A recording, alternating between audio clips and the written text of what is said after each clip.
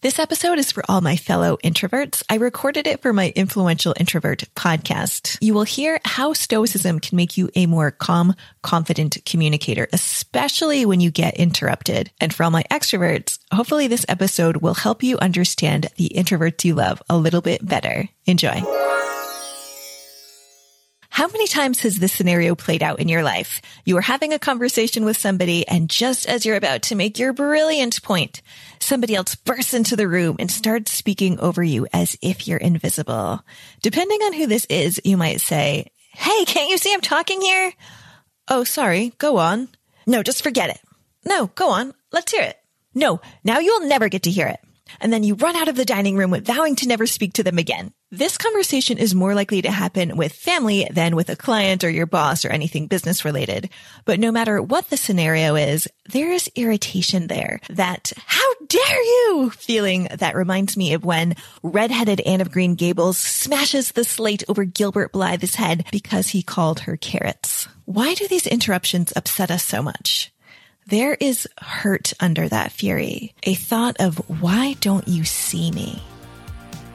In this episode, I will share how to be less emotionally reactive when you're interrupted so you can speak from a place of confidence that allows your voice to be heard. Are interrupters rude? Our gut reaction might always be yes, but here are some things to consider. Since I first learned about the Enneagram and its 9 personality types, I felt very secure in my type 9-ness. We don't interrupt. We wait patiently for our turn. But I have a lot of type 7 qualities, including my eternal optimism, my love of freedom and adventure. So one day, out of curiosity, I opened a book called The Art of Typing because I wanted to compare type 7 and 9. What I found revealed something very interesting and useful to me. So here is the passage on type 7 from The Art of Typing. Quote, "Sevens rarely feel interrupted by others because they actually enjoy it when somebody else comes in to interject a thought or build on an idea when the 7 is speaking. To 7s, this feels like engaged listening and interaction, not an interruption. That is called overlapping conversation. When 7s listen, they jump in the middle when somebody else is talking because they are excited. 7s feel most interrupted when another person negates an idea that the 7 has shared." End quote. Reading this was a record scratch moment for me. There are people who like interruptions, who think interruptions improve conversations. Mind blown. Compare this to what the book says for type 9. Quote, "9s do not like anyone coming in to say something before the 9 has completely finished a sentence, a thought, a concept, or a paragraph. Not only do 9s perceive this as interrupting, they consider it rude, disrespectful, and diminishing. In addition, these interruptions often cause 9s to lose their train of thought and forget where they are in terms of what they're trying to communicate. 9s also listen without interrupting until the other person has finished, and then will add their own comments." End quote. Well, that cleared things up for me. 100% type 9.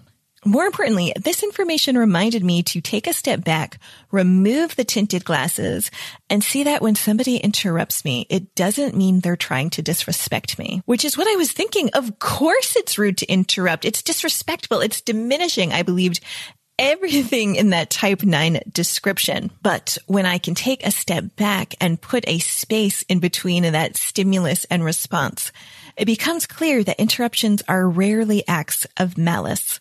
When we're interrupted, it can feel as if our contributions are being disregarded.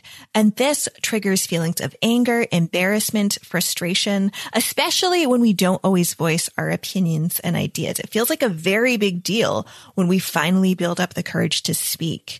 And then when we get interrupted, we think, they don't value what I have to say, or they think they're more important than me, or I'm not going to speak up anymore because when I do, people talk right over me. But those are thoughts and not facts. As Epictetus says, it's not things that upset us, but what we make them mean. Stoicism encourages us to examine our thoughts and to decide whether they are rational and useful. We can choose to assent to our thoughts or not. And by questioning our initial thoughts and considering alternative ones, we can break free from our narrow view, our narrow initial automatic view. When we do this, possibilities open up, and this practice helps us avoid treating our opinions as facts. And it also allows us to grow and experience the world from a much broader perspective. It's a much more rewarding way to live. In a moment, I will be walking you through a thought record that you can do so you don't slam a slate over somebody's head the next time they interrupt you, or don't spend too much time ruminating over that fantasy. First, let's talk more about why people interrupt. We often take interruptions very personally. However, the most common reasons people interrupt have nothing to do with us. Sometimes people interrupt because they have something they want to contribute to the conversation and they are very excited and they want to share. Extroverts especially feel energized by social interactions and have a natural inclination to contribute to conversations. And their enthusiasm sometimes and desire to engage can sometimes lead to interruptions. We also have different cultural and social norms. In some cultures, interrupting might be seen as a sign of participation, and in others, it's seen as impolite. There might be a lack of self-awareness going on, or a lack of other awareness. Not everybody is listening to personal development podcasts. Some people just aren't that self-aware, and they don't see how disruptive their interruptions are. Or they might not be that attuned to other people and the contributions that they're making. Some people have attention difficulties, and they might find it harder to wait their turn or feel an impulsive need to make their point right away. Some people prefer to control the conversation. They might be insecure. They might have a domineering personality, or they might have this tendency and not even realize it. They just might not be self-aware. So a lot of these different categories can mix in with each other. And then different communication styles and habits. There are billions of people on this planet, and we all communicate in a different way. And to help us make sense of each other, there are certain communication frameworks we can use, or certain personality frameworks that we can use that I find very helpful. Going back to the Enneagram, this personality framework says that we tend to engage with the world in 3 ways called stances. There's the assertive or aggressive stance, the compliant, also known as dependent stance, and the withdrawn stance. People in the assertive stance, that's types 3, 7, and 8, they tend to be self-confident and direct. They take charge and they focus on fulfilling their own desires. They are good at getting other people to back their ideas, whether it's by bringing them along or dragging them along. Challenges for them include impulsive action, difficulty connecting with emotions, control issues. People in the compliant stance, that's types 1, 2, and 6, they tend to seek connection and approval. They focus on rules, relationships, duty, and they're driven by a desire to establish and maintain these connections. They're often helpful and responsible, yet they struggle with over-identifying with other people's needs and with setting boundaries. And sometimes they are the ones crossing the boundaries, getting overly involved in other people's business without being asked. And then we've got the withdrawn stance. So people in the withdrawn stance, that's types 4, 5, and 9. They tend to be reflective, more reserved, creative. Of course, I'm speaking in generalizations. This is about getting an overall flavor of different ways people are in the world. So withdrawn stance, they tend to focus on their inner worlds because they need time and space to process their thoughts and feelings. They can come up with amazing ideas, but they need some time to think about it. They value introspection, independence, personal autonomy. Challenges for them include feeling misunderstood, anxiety, and conflict avoidance. And again, you might relate to different aspects of all 3, but chances are you fall into one of these 3 stances, and it's helpful to know where you are and helpful to know where people in your life are. And as you can see, these are 3 very different ways of being in the world, and this can lead to a lot of misunderstanding and frustration. We have people with assertive personalities who feel comfortable expressing their opinions and taking the lead in conversations. They may perceive those of us who are more introverted as being disinterested, and we introverts might view them as being overly aggressive. This is why we need to take off our tinted glasses and get curious about where people are coming from and what their natural communication tendencies are. Remember, we can't control how other people act, but we can control how we respond. I already mentioned that it's not things that upset us, but what we make them mean. Another core Stoic idea, which I will keep bringing up because it's so important to our well-being and our understanding of the world. Some things are up to us and other things are not. Stoic philosophy advises that we focus our attention and our efforts on what is within our control rather than fixating on external circumstances, including other people's opinions and things like interruptions. We can make requests, we can set boundaries, but in the end, what is up to us is our thoughts, our choices, and our own actions. People interrupt. It's a part of life.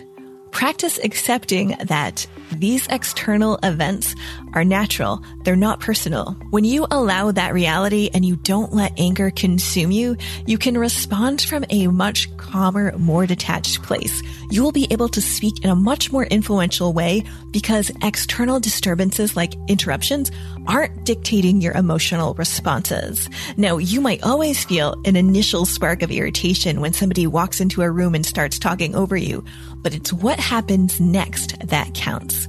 So let's say somebody does interrupt you. Let's practice maintaining equanimity. Take a deep breath. Label your feeling. It might be fury. You don't have to fight it. Just simply allow it without reacting and stay mindful of the facts of the situation. Somebody walked in, started talking, and be mindful of the story that you are attaching. What are some cognitive distortions that might be coming up?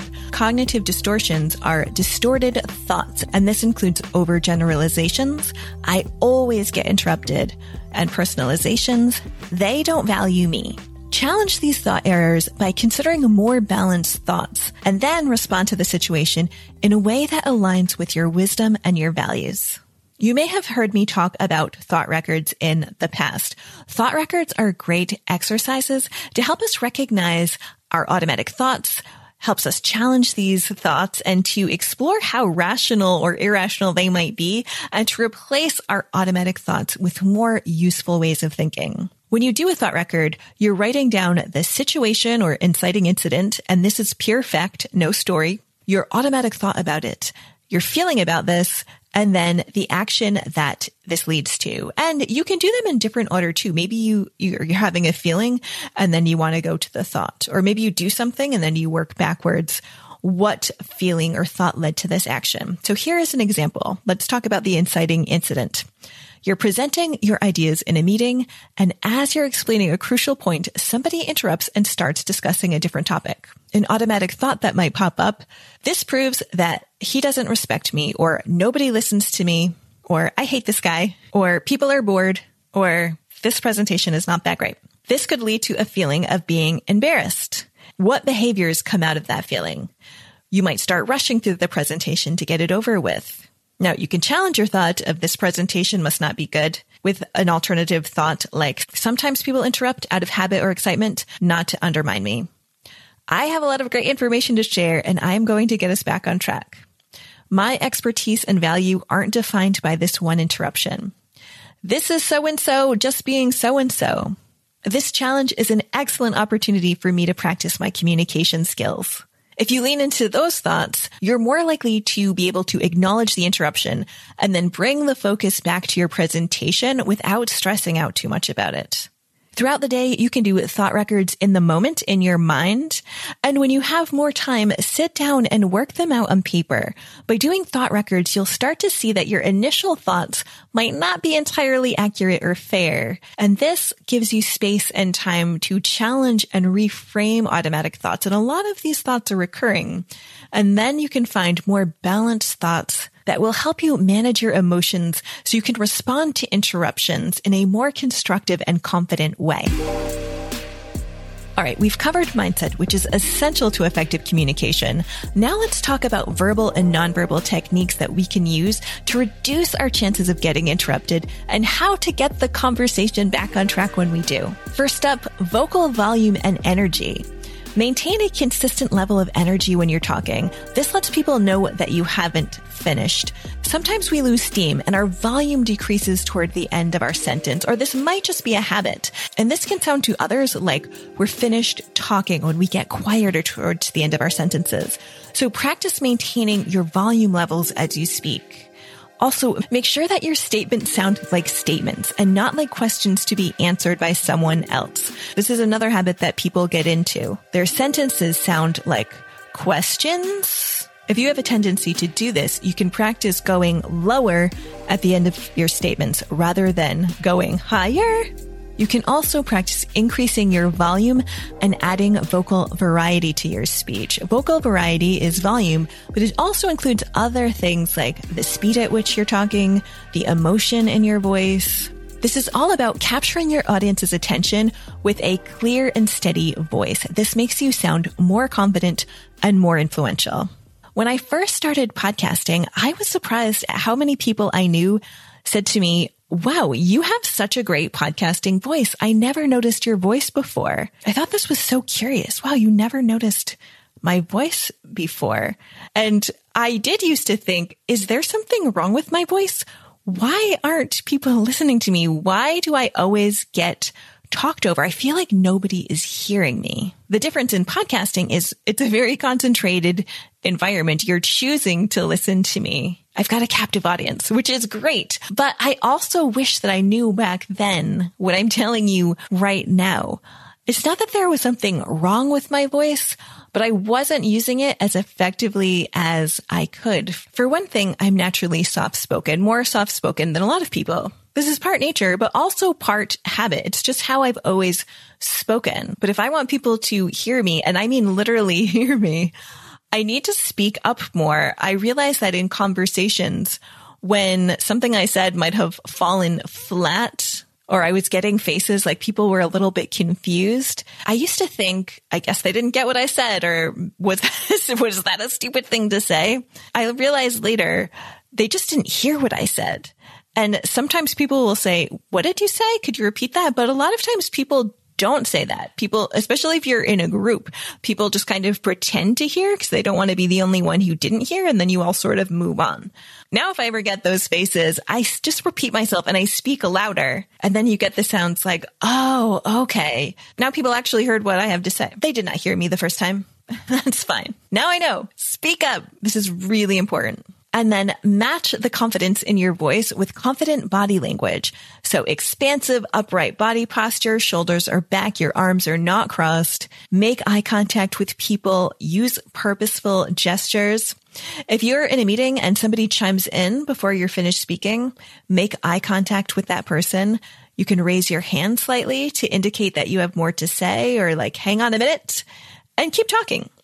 You could also say something like, "I appreciate your input. I would love to hear more after I finish my point." If you're giving a presentation, you can outline your ideas up front to let people know what's coming and cut out unnecessary information to keep people engaged. What do they need to know right now? You might come off as rambling if you're including every detail in the exact order that it happened. Now, I know us nines, we think that we're providing clarity by giving all of this background information, but often people start to tune out. You can start to see those blank stares because there's information overload. So get to the point and give people space to ask questions and to share their own thoughts, and stay open to new ideas rather than considering them attacks on what you just said. As a leader, you want respectful communication to be the norm, whether you are in the office running your own online business, at home. When you get agreement with others on communication expectations, you can foster an atmosphere where everyone feels valued and heard. So let's focus on setting ground rules for open dialogue in the office. Create an environment where employees feel comfortable expressing their opinions without fear of interruptions or judgment. And this includes having discussions about things like positive intent. To assume positive intent when people offer feedback, when people share an idea, to stay open to the idea that this person is trying to help or trying to get more information, and that they're not necessarily trying to criticize or challenge in an unproductive way. Stay open and don't assume the negative. Set those expectations up front. If you're running meetings, something you could do is establish a hand-raising system rather than having a free-for-all. And again, discuss the importance of hearing different perspectives and giving everyone a chance to speak. And also talk about different communication styles and the tendencies of your team so you all have a better understanding of where each other is coming from. Another thing you could do is assign a facilitator for each meeting, and this person could manage interruptions, redirect the conversation back if needed, and encourage everyone to contribute. And this is a good professional development opportunity for the facilitator as well. If you have somebody in your group who habitually interrupts, you can take them outside to have a conversation about why. Maybe they are afraid that they'll forget their idea. So you can suggest strategies like writing their ideas down so they don't forget them, and then make sure that they have the opportunity to share these ideas. And set the standard of active listening and patience. Active listening involves being present and taking in what somebody is saying rather than simply waiting for your turn to speak. And giving this undivided attention and then asking questions and reflecting back what you heard or adding to what people said, making a contribution. This shows respect, it builds trust, and it makes you a more influential communicator. Practice this with your teams and have open discussions on what it means to listen actively. This will lead to much more meaningful conversations and fewer interruptions. To sum all of this up, when it comes to interruptions, you need to manage your mind. It's not personal. And if you've developed a pattern of thinking that people speak over you or don't listen to you, do some thought records to help you see your situation with more clarity. Also, speak up, literally. Increase your volume and vocal variety. Hold your body in an expansive, upright posture. If somebody rushes into the room and starts talking over you, you can simply acknowledge them, say, "Hey there, glad to see you. You are just in time to hear me finish my story." Do you still feel an Anne of Green Gables level of rage when somebody speaks over you? Do you feel invisible? Let's talk. Go to sarahmiketel.com and book a consult. And let's talk about how you can start enjoying life with less anxiety and more influence, more confidence, and better communication skills. I love working with people one-on-one, and I love working with teams as well. So much of our suffering comes from miscommunication and misunderstanding. And when we can take off the tinted glasses and start understanding the different ways people move through the world, our lives radically transform for the better. And I want that for you.